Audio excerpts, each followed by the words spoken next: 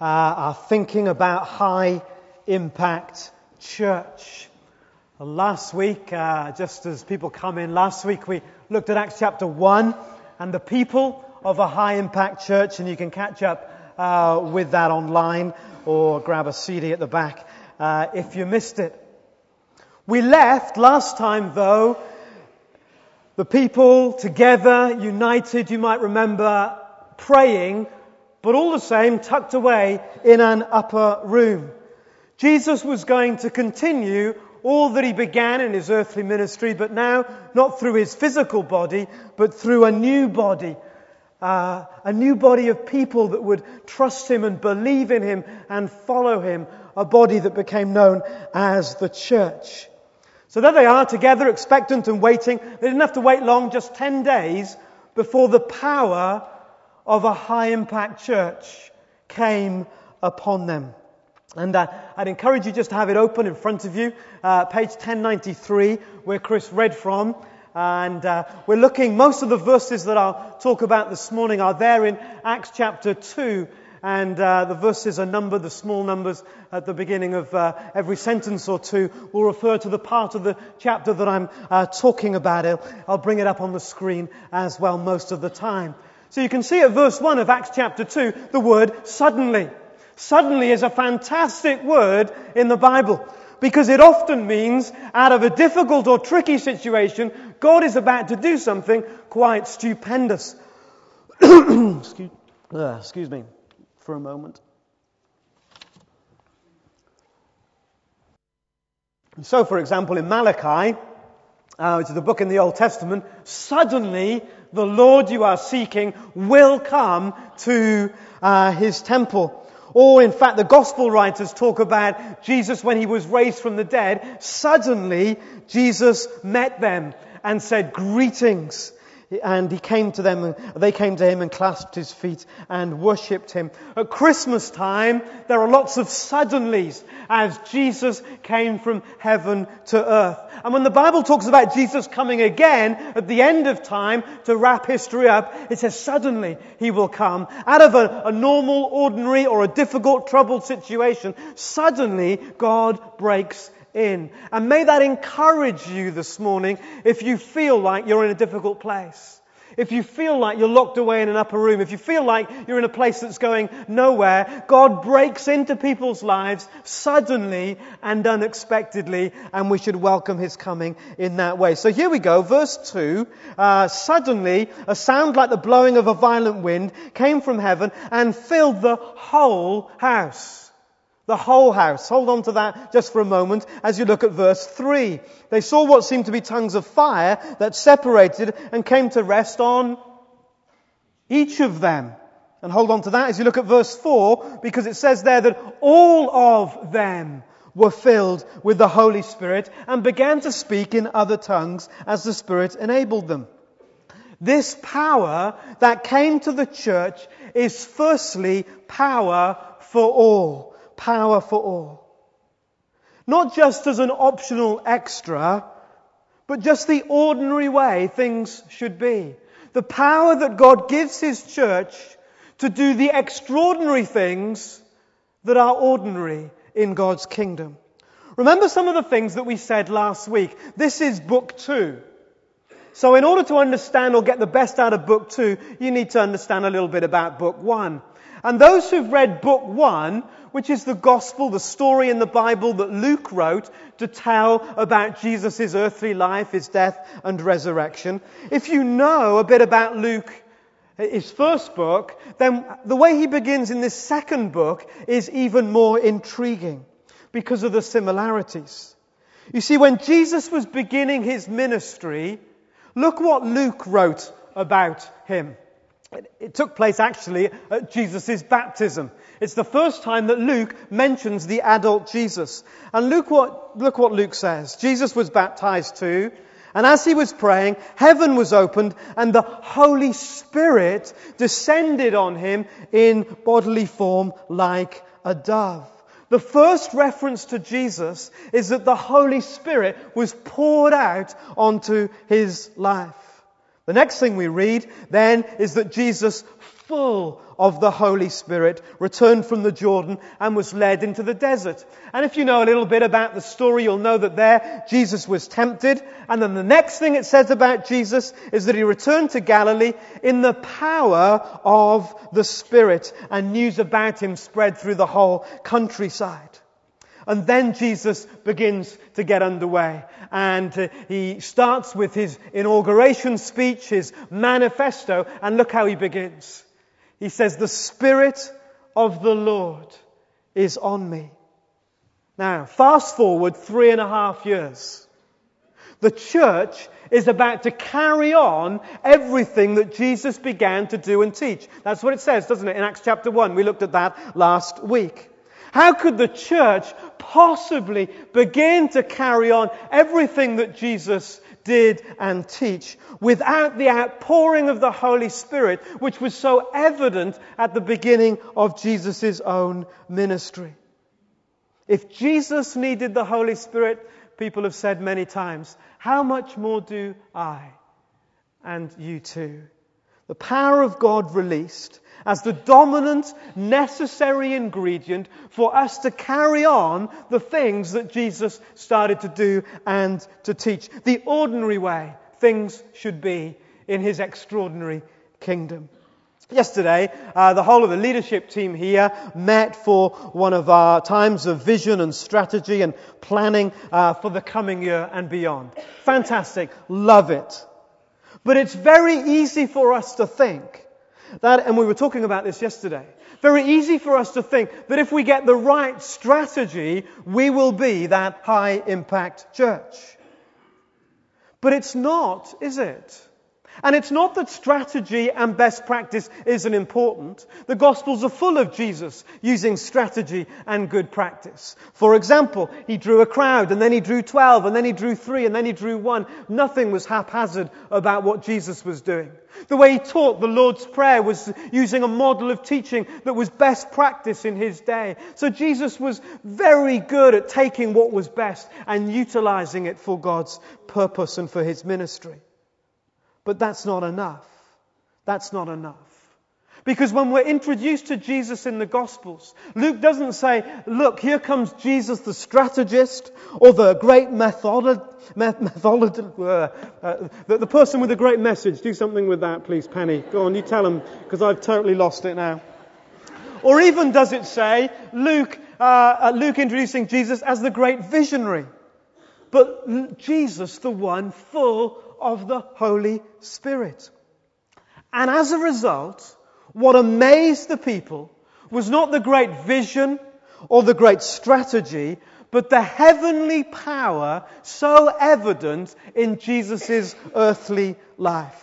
So when they commented, for example, on his teaching, they didn't say, what eloquent teaching. But they said that teaching has got real power. Real power. He teaches not like all the others. This man has authority. And Paul notes the same thing. And he says, when I preach, it's not with wise and persuasive words, even if I could. And to be fair, Paul probably could.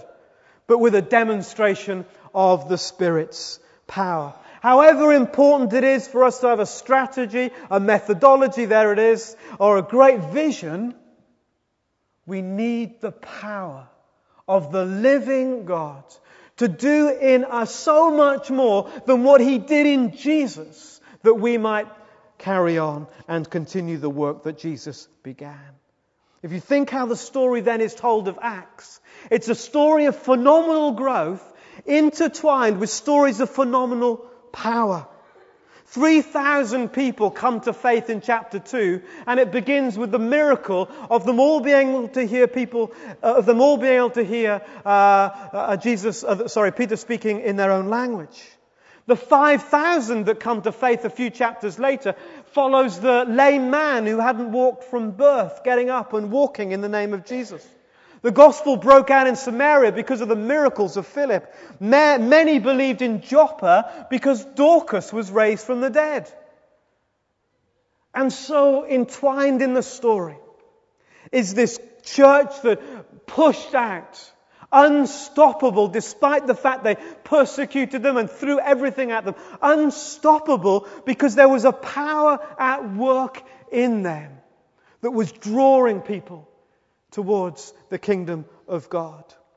If Jesus didn't start His work without the Holy Spirit, how on earth can we carry it on without His empowering?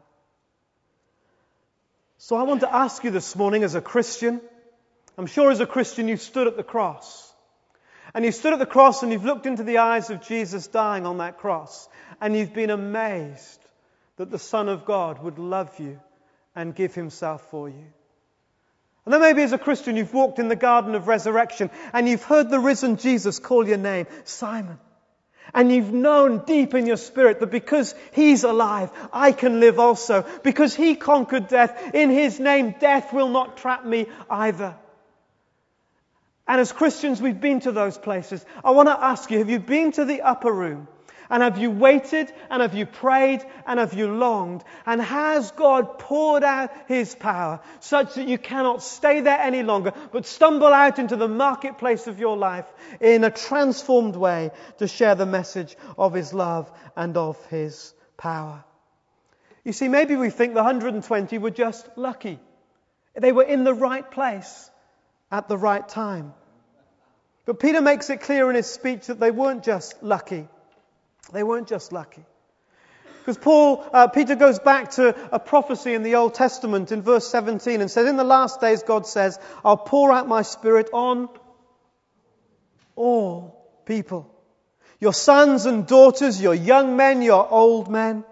Next verse, just in case he hadn't made the point. Even on my servants, both men and women, I'll pour out my Spirit in those days and they will prophesy. I really do mean, it's like Peter's saying, everybody, this is for all who own the name of Jesus. I'm going to drench them with my Holy Spirit so they'll be so alive in God's presence that they will not be able to help themselves but impact in a powerful way the world that's around them. As this guy says, let's just go back a slide or two to this chap if I can find it. We're not going to move this world by criticism of it or by conformity to it, or we might add by best practice, by some strategy, by whatever you like, but by the combustion of lives ignited on fire, overwhelmed by the Spirit of God. Wow. And just in case you're a bit anxious about it, you're a bit anxious about it being some kind of mystical thing. Is this a force? Is this a kind of lucky charm? What kind of power is this? Let's go back to that verse 17. Here it is again. In the last days, God says, I'll pour out my Spirit on all people. I'll pour out my Spirit on all people. This is something from the heart of God to the heart of you. You cannot get more personal than that. There is nothing more intimate about God, the Bible tells us, than the Holy Spirit that searches the depths of God. And God says, from my heart to your heart. If you've ever wondered whether your life has got meaning, if you've ever wondered whether you really matter, if you've ever wondered whether God's heart is for you, know this. He will pour His heart into your heart. The Spirit for all who want to be part of the work of the risen Jesus, who will be willing to open their lives to the flood of His power. And as we have noted already, it's the power that mattered. Peter was an uneducated fisherman. He came from Galilee. He came from a place called Bethsaida, which basically meant the fishing city. It might well have had it dubbed the stupid city. It was where the people that didn't have an education and couldn't speak properly would go. And his Greek, because his natural language was Aramaic, his Greek would have been faltering, and he would have spoken it with a country bumpkin accent. You know, like on the telly, when they want someone to sound stupid, they give them a Welsh accent? It's not that funny. It was like that. In Jerusalem, with all the high polloi and the intellectuals, Peter sounded stupid. But what happened? Verse 7, utterly amazed at what was being said and happening. Are these men who are speaking Galileans? Yes, they are. Something miraculous was happening. And then Peter, it says in verse 14, stood up to speak with the 11 and raised his voice. And the same word in Greek is used there as is back in verse 4 when it's talking about the miraculous power of the speaking in tongues. So the same power continued as Peter gave his address. And as a result, something fantastic happened. Flip right to the end of Peter's address, verse 37, when the people heard this. They were cut to the heart and said to Peter and the other apostles, brothers, what shall we do? It was the power that mattered. The anointed message from Peter, God's anointed servant. And 3,000 put their trust in Jesus.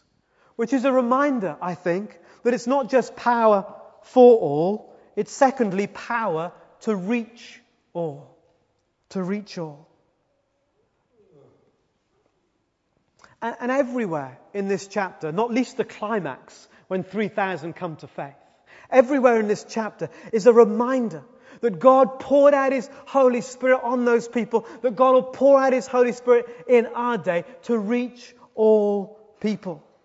Verse 1, when the day of Pentecost came.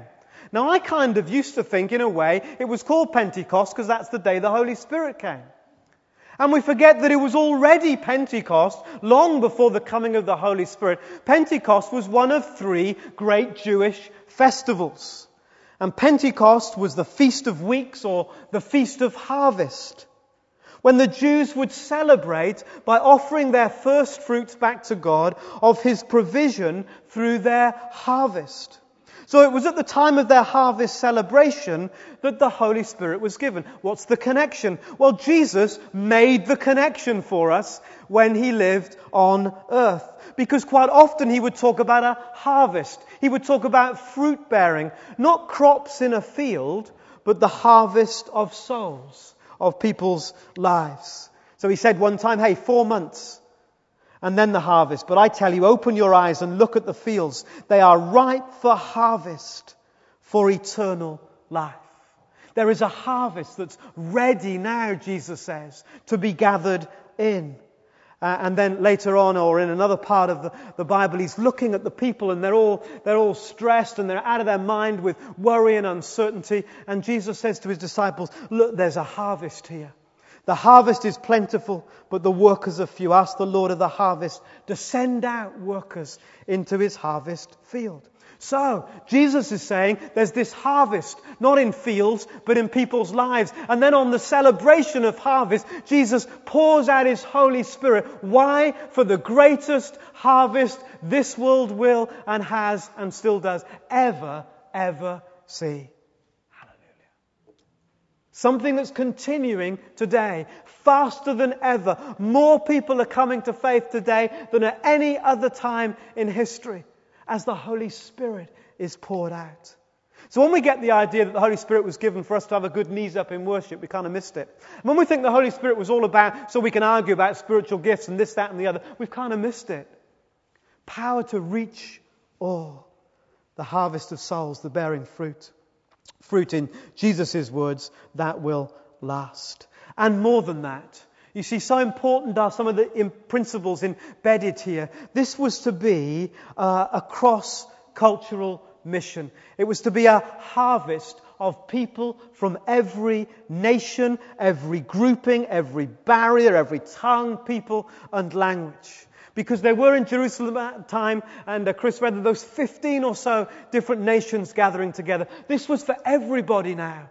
This was a harvest that would go to all different types of people, all kinds of tribes. We don't talk about tribes, do we? But our nation is full of tribes, full of networks in different ways. Every network, souls to be gathered in this harvest across culture. And more than that, it would do that as the gospel would spread by a contextualized mission. What happened? Every tribe, every different people group heard the gospel in their own context, their own language. It's our job, through the Spirit's empowering, to make sure everybody hears about Jesus in their own context. It's no point Peter speaking in Aramaic to all of those people in Jerusalem. And it's no point us speaking in language of a bygone era or using words that make no sense in today's world. We must bring it into people's lives. This contextualized mission that will cross every culture. Or maybe just to use other words, the Holy Spirit was poured out to make it real and relevant. How hard is that for us today? To make it real and to make it relevant. And what interests me is that those people who prayed and the Holy Spirit was poured out, they didn't have to go far, did they? Before they found people from another tribe that needed to know. They didn't go very far before they found people that they needed to share Jesus with in a real and relevant way. In fact, they stumbled out into the marketplace and there they were. And I want to ask you, who are the people that God has already brought to you? As you stumble through your life, as it were, stumble out of bed tomorrow morning, who are the people God's already brought for the gospel by the power of the Spirit to be real and relevant? Power for all, power to reach all, power to proclaim Jesus. You see, it's interesting, isn't it, that the people were fascinated about the wind and the fire and the tongues and stuff. And who wouldn't have been? What a spectacle. And that's what they wanted to talk about. They said, well, what are these amazing things? What do they mean? That's what they wanted to speak about. But Peter wanted to speak about Jesus. If you look at Peter's address, it's all about Jesus. Because Peter knew Jesus, the answer to life's question. And you can find these online if you're interested in them, but you can see how the whole address, all about Jesus. And he brings it right to the end. And he said, what happened to Jesus now is history, but it's relevant to you in the present. And he did it like this. He said, you can turn around today if you like. You can turn your life right around today because of what Jesus has done. And you can be baptized, every one of you, in the name of Jesus Christ, for the forgiveness of your sins, and you'll receive the Holy Spirit. I just want to say, just for 2 minutes, I'm coming into land now.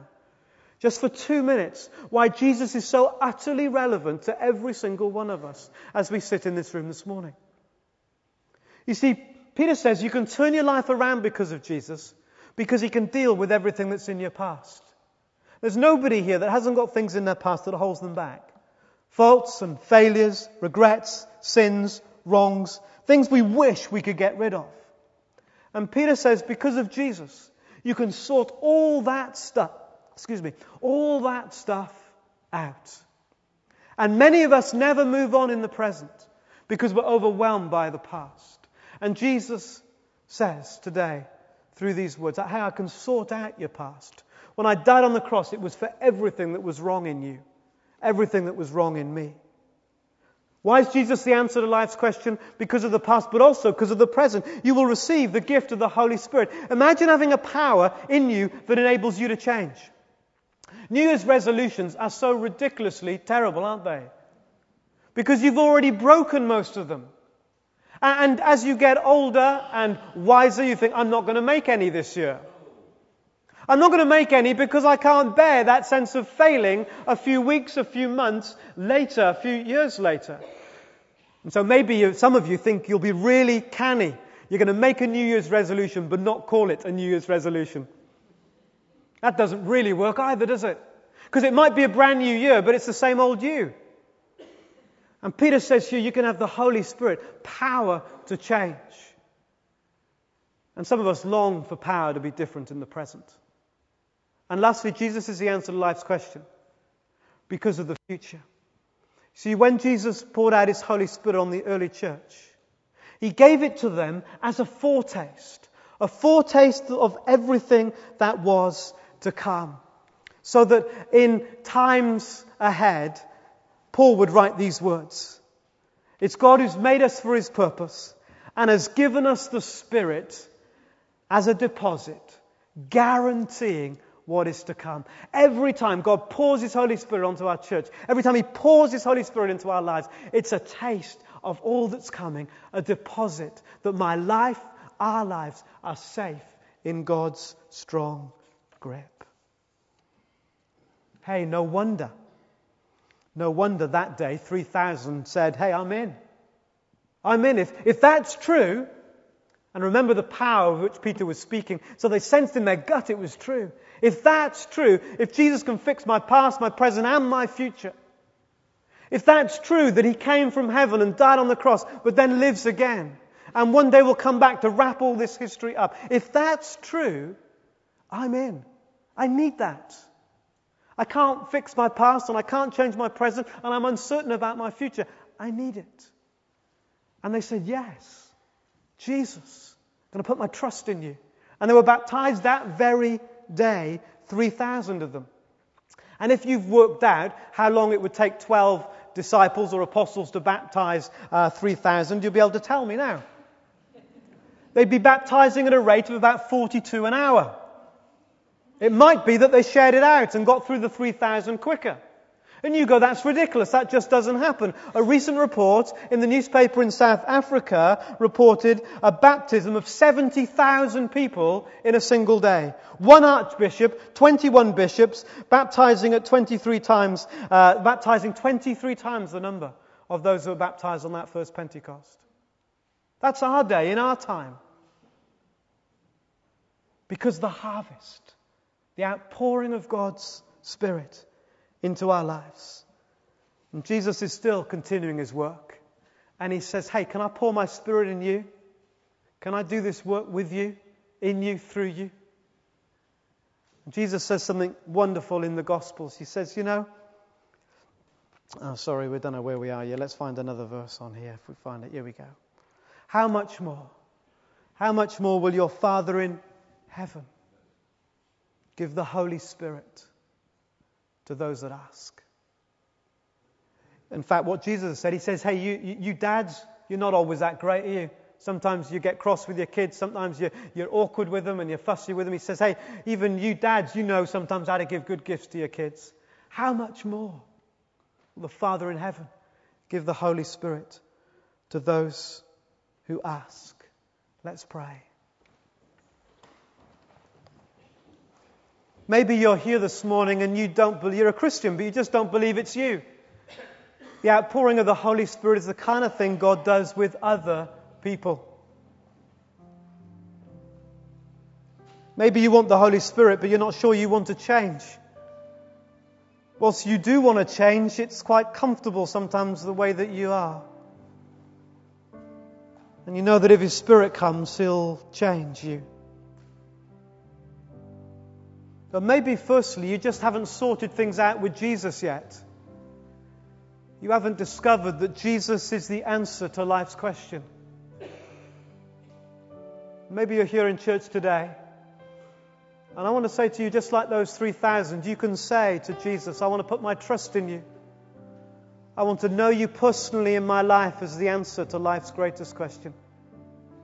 You can do that today, right now in your heart. Just say, Jesus, Lord Jesus, I don't understand it all, but I believe you came and died. And you live again, and you can live in me. You can forgive my sin and be present with me and guarantee my future. Promise you that's a prayer that Jesus will answer today in your life.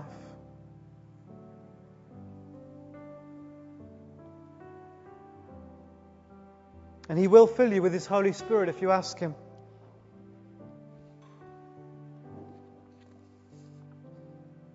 It's heavenly power for everyday life.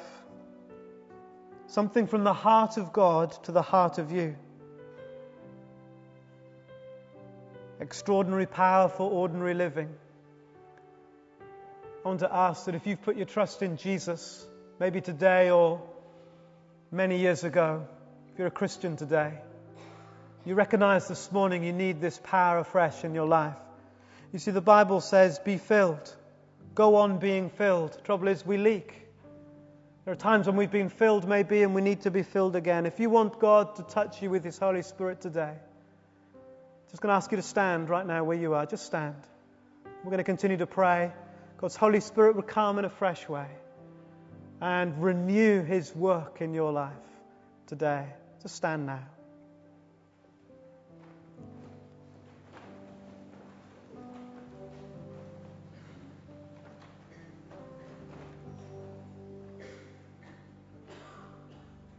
Lord, we're claiming the faith of the people that have stood. The stretching of their knees, the visible sign to others. I'm serious about the filling of the Holy Spirit. I need this extraordinary power to break afresh into my ordinary life. I need that which is from the heart of God to meet with the heart of me. I need that power. I'm praying, Lord, simply in the name of Jesus, let your Spirit fall in this place. Would you honor the faith of all who've stood? Would you minister with those of us who are still seated?